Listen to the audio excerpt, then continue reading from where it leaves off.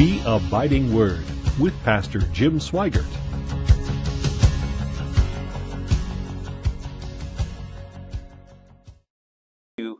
Just for the privilege of gathering together, Lord, to come into this wonderful place, a building that we can assemble as the church, Lord, to sing praises and worship songs to you, Lord, to come to be refreshed by your Holy Spirit, fellowshipping with one another, knowing, Lord, that you are with us. And we pray now, Lord, for your Holy Spirit to be our teacher. Lord, you know what each one of us go through. You know where each one of us are spiritually. You have a word for each one of us through the scriptures that we'll look at today, Lord. We pray that you would speak, Lord, and that you would comfort us, Lord. Build up your body.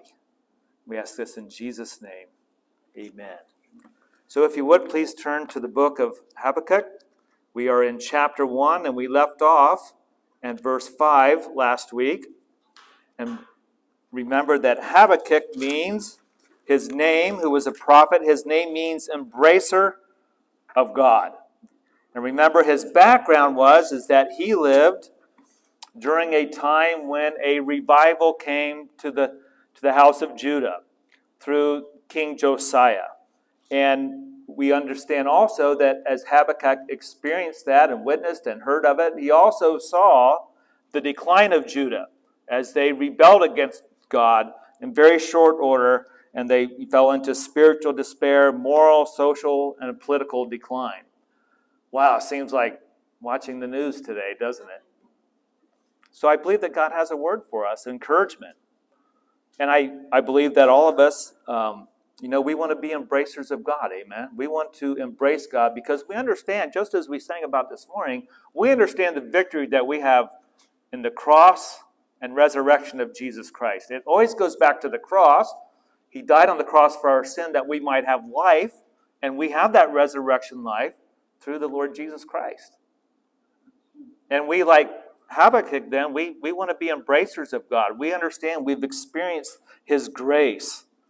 And so, remember in the first 4 verses that we looked at last week, we saw that Habakkuk was crying out to God. And he's not understanding God and why he would not intervene, that he would not come and discipline and judge his children, that they might repent and turn from their wicked ways and turn to God. And remember in verse 2, "O Lord, how long shall I cry?" And remember that Habakkuk was, wanting God to intervene, and he's essentially wondering why God's not intervening.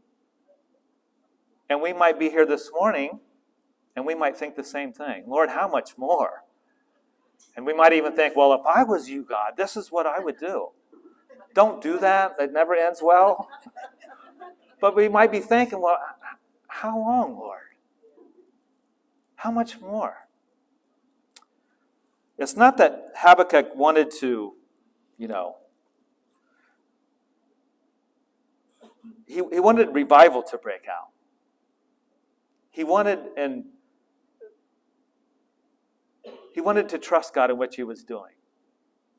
But he wanted God to intervene. And, when the prophet heard that God was going to use the Babylonians, as we see, to correct Israel, it raised more theological questions for him. And again, like I shared last week, I think it's so important that we understand in our relationship with God that no matter what we go through, and when those doubts and fears do come, because they will come, that we turn to God because he has the answers. And as we go through Habakkuk, we're going to see that God works in ways that are not our ways. And again, we'll see this in example. But I think it's also important to clarify or make sure that we understand Habakkuk's heart for his people, Judah, the people of God. They were the ones rebelling. And it's important for us, the body of Christ, to understand all we see in the world essentially is not the problem. We're called to live in the world of darkness. We're called to live in this world separated from the world, and it's not really about the world. And it's something interesting as I chewed upon this week, when you look at the revival that took place under Josiah, and we read that there was many reforms. And that's a good thing. God works that way. But I'm reminded that revival was from top to bottom. And I don't know if you understand or if you heard this week there was an election. I don't like to lose. So I was discouraged, and my wife had to remind me, hey, remember what you said Sunday? I thought it's not about the election, this is about God. That's why God calls our wives and, helpmates. We need them, and vice versa. But I'm reminded the troubles within the church. In fact, if you turn with me to 2 Timothy chapter 3, I want to read something that Paul shared with young Timothy, and he was referring to, and I know you know this passage of Scripture, but the issues that we read here were in the church. But know this, that in the last days perilous times will come, for men will be lovers of themselves, lovers of money, boasters, proud, blasphemers, disobedient to parents, unthankful, unholy, unloving, unforgiving, slanderers, without self-control, brutal, despisers of good, traitors, headstrong, haughty, lovers of pleasure rather than pleasures of God. So we really can't have the mindset, well, if the world would just turn itself around, this world would be better. Yes, it would be, but there's the big picture. There's always the big picture, and we see that with Habakkuk and the questions that he was asking God. Why have you not intervened? And as we've seen, he's been very direct with God. And as we, no doubt, you want to be an embracer of God, that is going to put us in a mindset of not being the status quo believer. Amen? I don't want to be a status quo believer. I don't want to just go along with the way things are. I want to be used by God. I want to reach the lost. I want to see God work in the body of Christ, that the light of Jesus Christ shines on the darkness, and the darkness trembles, and they turn to God. That's our desire. That's what we desire for God to do. God wants for man to turn from his wicked ways and turn to him. We want revival. And so we're going to see again from Habakkuk now that as he's called out to God, we get God's response to Habakkuk. And that reminds me again that, man, we can go to the Lord with our fears and doubts. We can say, Lord, I don't understand this. I don't understand how you work. And we can say that to him. And he hears. So in picking up in verse 5 then. Look among the nations and watch. Be utterly astounded, for I will work a work in your days which you would not believe, though it were told you. Now, for sure, this is a contextual answer to Habakkuk, meaning God was answering him according to what he had said about the southern kingdom and how they were defying God and what was going on and how God wasn't acting accordingly. And God tells Habakkuk there, for this situation at that time, that he's going to do a work so much so, I'm going to blow your mind. And as we go through this, I think it's important that we comprehend some foundational things about God. Meaning, as we read and study and meditate on the Word of God, His Word is going to bring about spiritual principles, foundational characteristics that we can apply all the time. So again, this is contextual. This is God speaking to His prophet. And notice that Habakkuk called himself a prophet. There's only a couple others that did that throughout all Scriptures. They called themselves prophets. But we can see from this Scripture here one foundational truth that is always true with God at all times, that God is always working. Amen? God is always working. Even in the midst of turmoil, trials, tribulations, even when nations leave God, God is always working. And this certainly applies to our personal lives as well. When things go the way that we don't understand, the ways that, seemingly God doesn't intervene. God, you know that I'm suffering. Why don't you intervene? All these things we can apply personally. And of course, we remember Romans 8, verse 28, right? And we know that all things work together for good to those who love God, to those who are called according to his purpose. So one thing we must consider when we're thinking of God, and that he's always working according to his purpose. I have always quoted that scripture, purposes. The word says, or at least in the New King James, purpose. I find that very interesting because, there's the big picture that we always must consider, even in our own personal trials and tribulations, in times of going through doubt and being anxious and not. There's always the big picture. Always. It seems like I use that phrase a lot lately. The big picture. 1 Timothy chapter 2, verse 3 through 6 says this. For this is good and acceptable in the sight of God our Savior, who desires all men to be saved and to come to the knowledge of the truth. For there is one God and one mediator between God and men, the man Christ Jesus, who gave himself a ransom for all to be testified in due time. This is the Lord's desire. His desire is for all man to come to the saving knowledge of his Son Jesus. That they would understand that our sin keeps us from God. And that he sent his Son Jesus to the cross to pay that debt that we owe to God, to take on the punishment for our sin. And the Bible says that we all sin and fall short of the glory of God. We all stand guilty before God. And it's the Lord's desire that all man would understand what the wonderful grace that he's given to us through Jesus. That's the big picture. That's the purpose. God is always working. Even in the midst when he seemingly isn't working, even when he works in ways that we don't quite understand. And there might be even sometimes, as we see with Habakkuk, Lord, you're working this way, but this doesn't even make sense to me. But the Lord told Habakkuk, he's going to blow his mind. He said, I will work a work in your days which you would not believe, though it were told you. So how is it? Well, let's look at verse 6.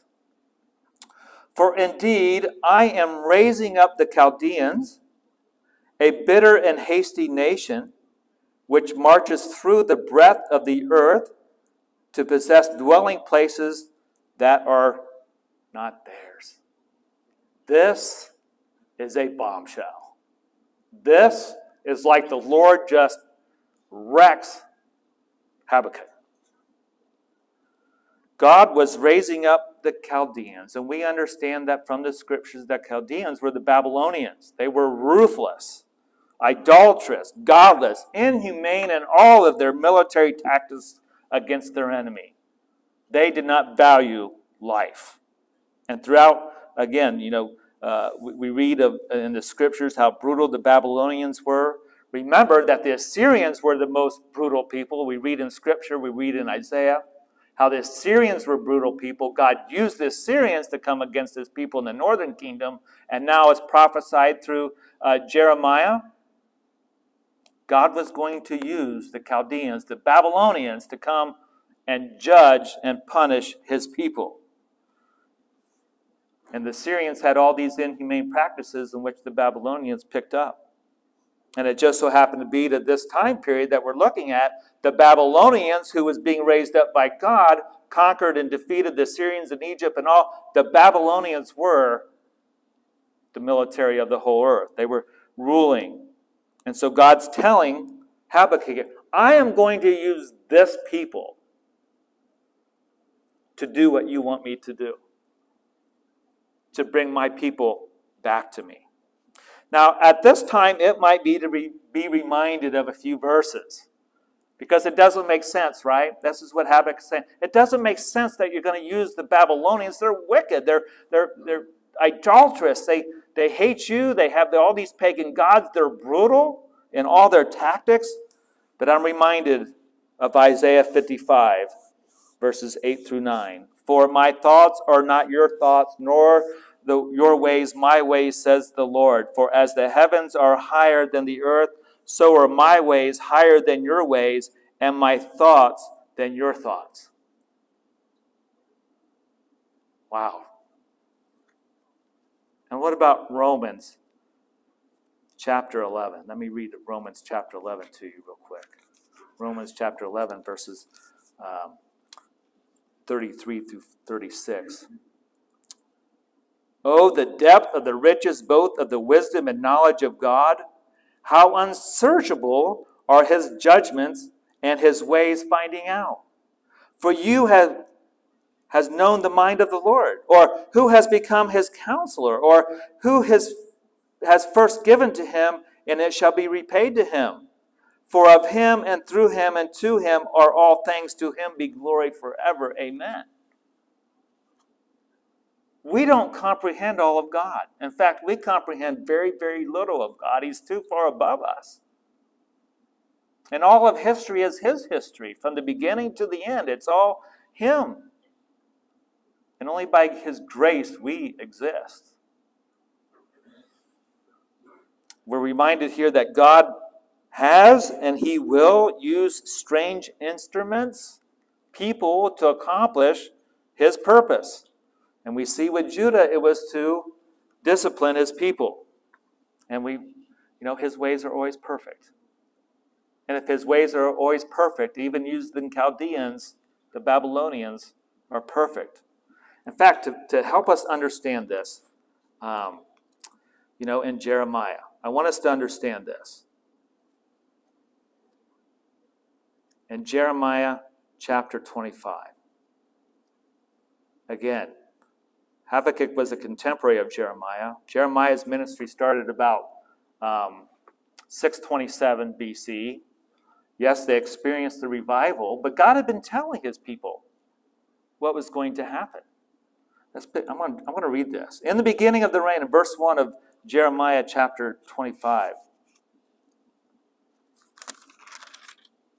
the word that came to Jeremiah concerning all the people of Judah in the 4th year of Jehoiakim, the son of Josiah, king of Judah, which was the 1st year of Nebuchadnezzar, king of Babylon, which Jeremiah the prophet spoke to all the people of Judah and to all the inhabitants of Jerusalem, saying, from the 13th year of Josiah the son of Ammon, king of Judah, even to this day, this is the 23rd year which the word of the Lord has come to me, and I have spoken to you, rising early and speaking, but you have not listened.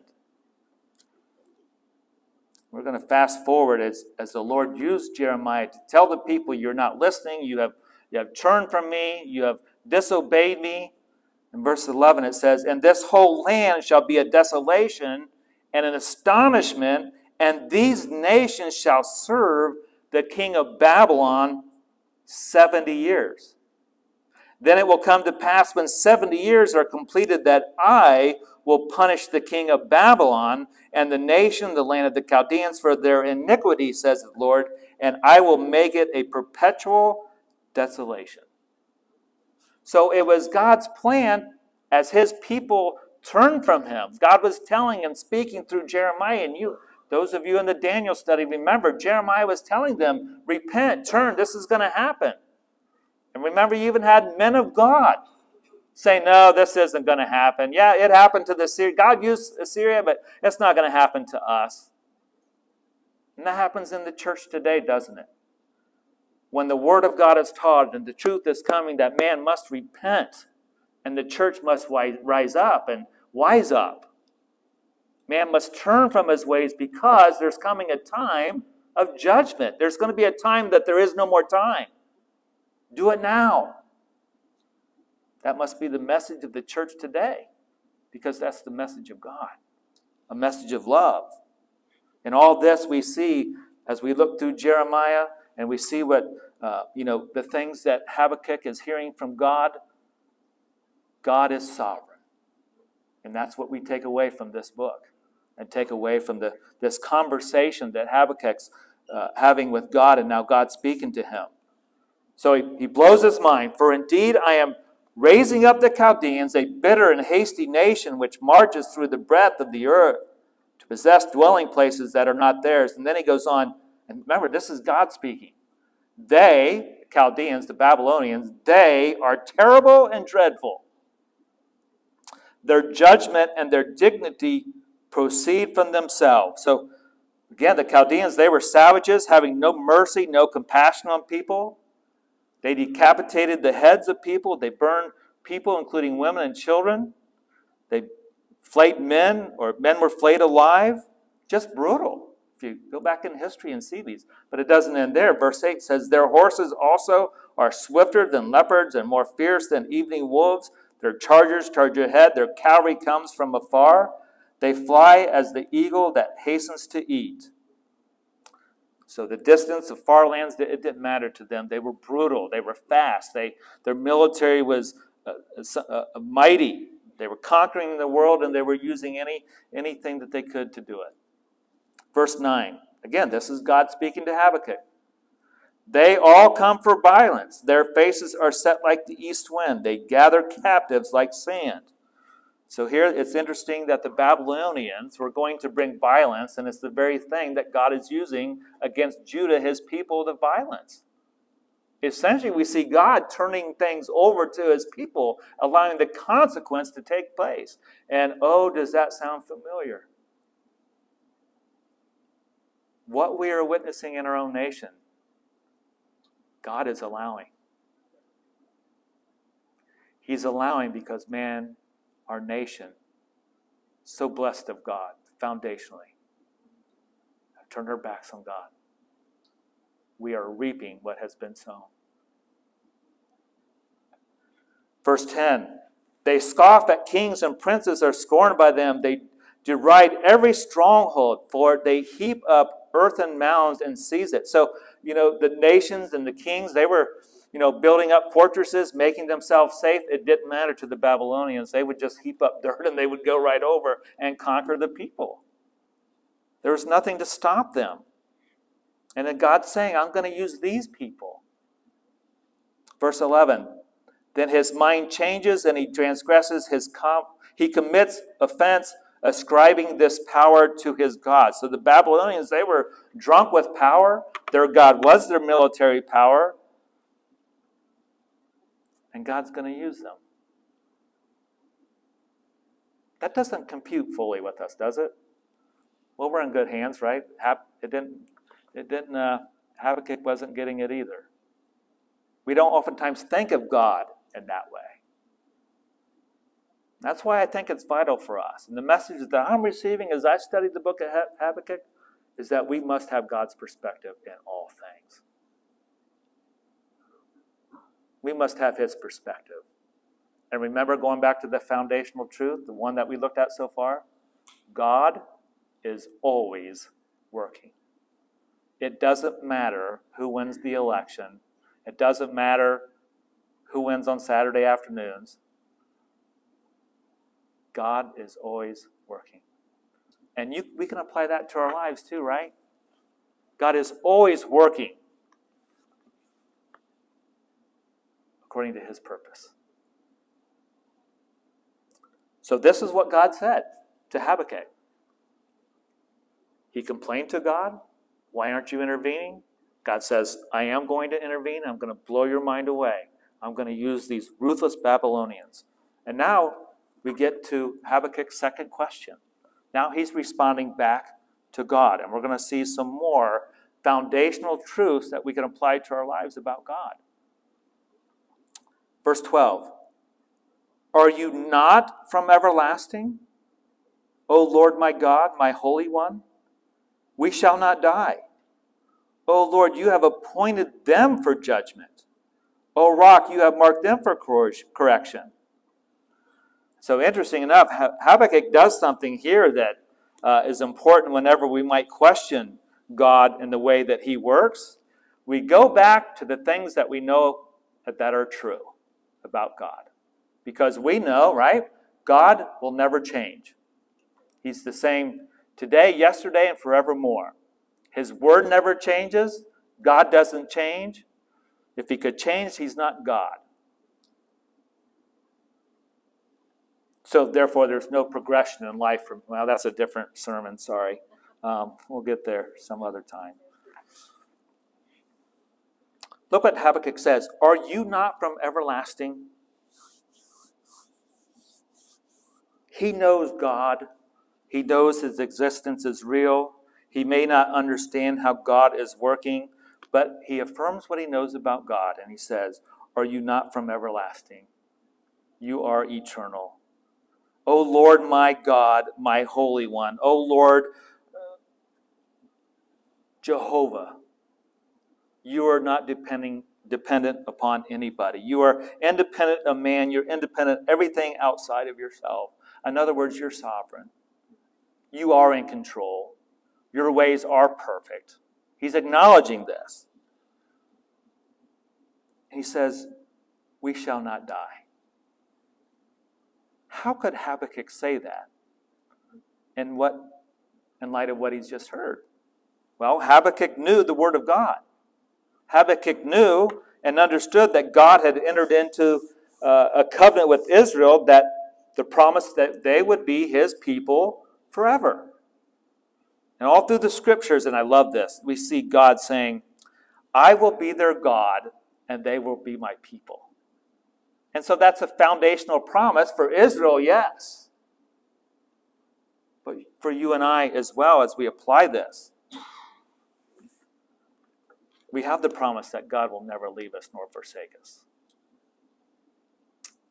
We have his promise that we are confident of this very thing, that he who began a good work in us, he's going to see us through until the day of Christ Jesus. And again, this is a reflection then as Habakkuk hears this from God. He heard it from God, having his mind blown away. He goes back to what he knows about God. And to have God's perspective and to understand that God is always working, we always got to go back to the character of God. Because his promises and his character are one. Can never be separated. Amen? God's not going to tell us or give us a promise and then break the promise. I read Charles Spurgeon told the story of a woman who was in discussion over the assurance of salvation. What a topic. All right. You're supposed to say amen there. But Charles Spurgeon told the story of a woman who was in a discussion over the assurance of salvation with one of her neighbors, and her neighbor was a very skeptical man. He loved to poke fun at her, and finally one day she had spoken up on eternal security, and she told him how she belonged to the Lord, and her future was totally in God's hands. And he said to her, how do you know that? And she said, God tells me that 100 times in his word. And she started quoting verses to him. And finally he said, suppose God doesn't keep his word. You know the people that you witness to that come up with these things. She quickly answered and said this. This is amazing. His loss would be greater than mine. I would lose my soul, that's true, but God would lose his honor. Behind the promises of God stands the character of God. Isn't that amazing? And so when we talk about this personal relationship with God, this is what God desires. And to get into the Word, why? So we can know him more. So we can be assured of the promises of God that's rooted in his character, that no one, nobody, no thing can take away what we have in the Lord. Habakkuk continues in verse 13 in his conversation with God. You are of purer eyes than to behold evil, and cannot look on wickedness. Why do you look on those who deal treacherously, and hold your tongue when the wicked devours a person more righteous than he? And so Habakkuk, throughout all this, he recognizes that Judah needed to be disciplined. He understands that they needed to be judged for their sin and rebellion against God. But he cannot believe that God would use the wicked and brutal Babylonians to do the correction, to be that instrument of correction. And so he's trying in his mind to reconcile God's actions with God's moral standards. God was holy. or is holy, and he cannot tolerate sin or even look upon evil, but yet he would use an evil, wicked nation like Babylon, a less righteous nation, to punish Judah. And I'm sure somebody here has it going through their mind. We live in a country that is changing, a world that is changing. Amen, we know this. And we understand you're having, nations rise up and, they do the threatening and, their economy is going to be greater than ours. And, just fundamentally our government has changed and is changing. And you start seeing, well, maybe we aren't the superpower that we've always been for the last several decades. And you start thinking maybe in your own human reasoning, well, could God really let this happen? That the United States could be taken down. Based on what we read just in the character of God and going back to these foundational things, yes, God would allow it. I don't say that to bring fear. I say it, let's rejoice in the Lord.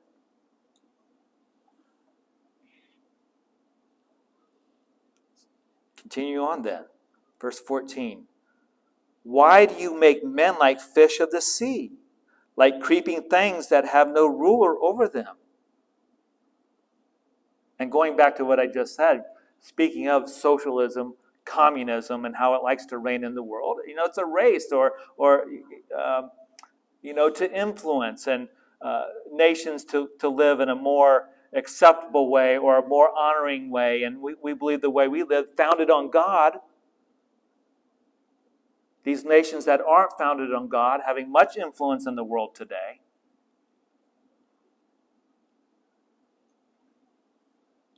You think of all the different worldviews that are coming against man today.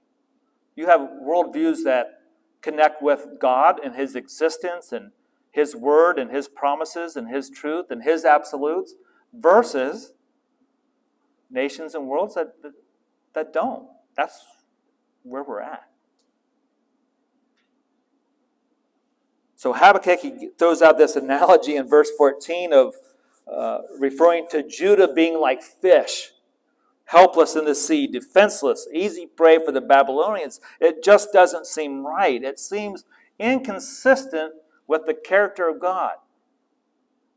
And he continues, they take up all of them with a hook. They catch them in their nets and gather them in their dragnet. Therefore they rejoice and are glad.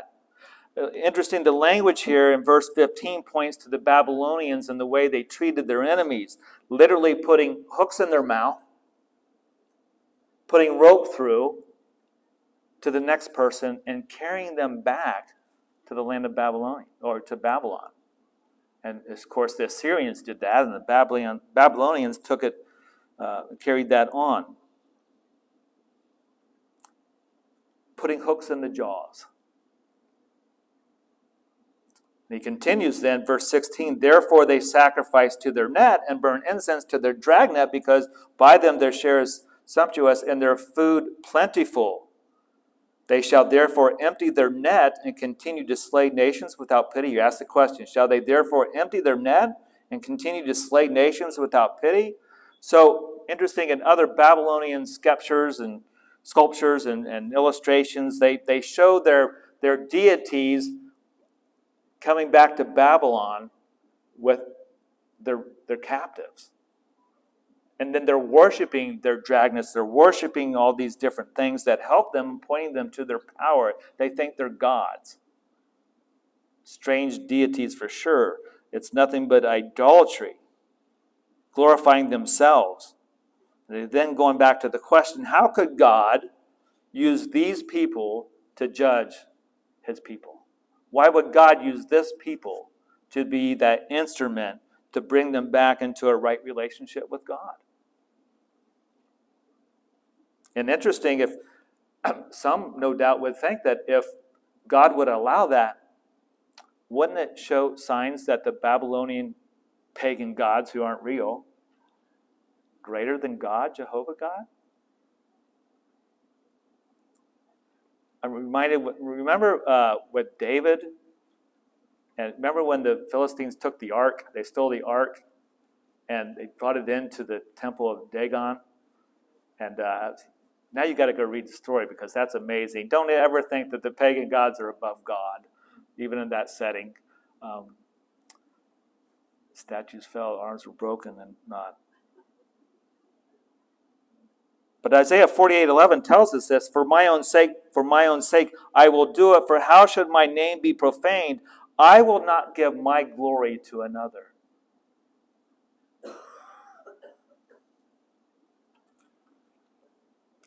Habakkuk then says in verse 1 of chapter 2, I will stand my watch and set myself on the rampart, and watch to see what he will say to me, and what I will answer when I am corrected.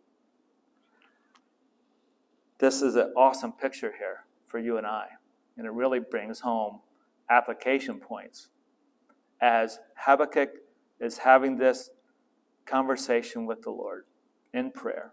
And the Lord speaks to him. And then he speaks back to God. Certainly not understanding all, wanting and trusting in God, but not understanding it all. And he's very open here as he goes, and he's a watchman, meaning he's going and he's going to spend time with the Lord. It's waiting on the Lord. And he knows that he's not understanding. But you and I, we're called to be watchmen. We're called to have spiritual understanding of what is going on in the world today. And ultimately, just like Habakkuk, that we would go off just like he did and wait on the Lord and to gain insight from God, to gain his perspective. And to gain his perspective, we must spend time with him. How vital is it? We could, as a new church plant, and we could come up with all kinds of different things that would, we would see to help build people up and to get out there and preach the gospel. But for all of us, the most important thing is that we as individuals have this perspective of God. Especially living in these days that we're living in. Staying up and watching the elections and waiting a week or 2 weeks, whatever it's going to be for the outcome of all these different elections, that's not going to bring us peace. And even if we had it the way we would want it to go, it would only be reforms from the top to the bottom. What we need in America and what we need in the world is revival. A spiritual revival where hearts are turned over back to God and allowing God to do what's necessary. And it starts with us individually. It starts with us spending that time with God, that we would have his perspective and to be the embracer of God that God wants us to be. Gaining his perspective again in all things. That we might have his joy and his peace. Being filled with his Spirit, clinging to Jesus himself. Abiding in him. And that's what we're going to see from Habakkuk. I know this first chapter and this first verse here, it seems like, man, Habakkuk, he was a prophet of God, but he didn't get it. He did get it. He was real. And he called out to God, and God spoke to him. And we're going to see him in the end just praising God. I don't understand, but you promised. And we understand the promises that God had for Judah. 70 years captivity. And then when 70 years, guess what? God brought him back and began to do a work. That's what he wants to do in our lives and those people that are around us. He wants to use you, the embracer of God, filled with his Spirit, gaining his perspective. Once again, we see the overall theme here in Habakkuk is that God is sovereign. And it's not just all about the nation or the world. We apply all these truths to our individual lives. When things don't go the way we want them to or expect them to. Maybe when you go through trials that you just don't understand. Maybe some things that aren't fair. And I know many here have gone through times in their lives where it just doesn't seem fair. But what do we know? We know that God is always working. His thoughts and ways are so much higher than our ways, and there is always the big picture according to His purpose. Would you stand with me if the worship team wants to come up?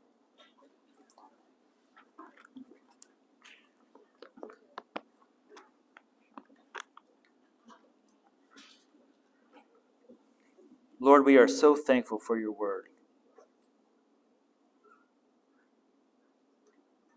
We're so thankful for your Holy Spirit, Lord, that you are able to work in our hearts, Lord, that we might gain your perspective.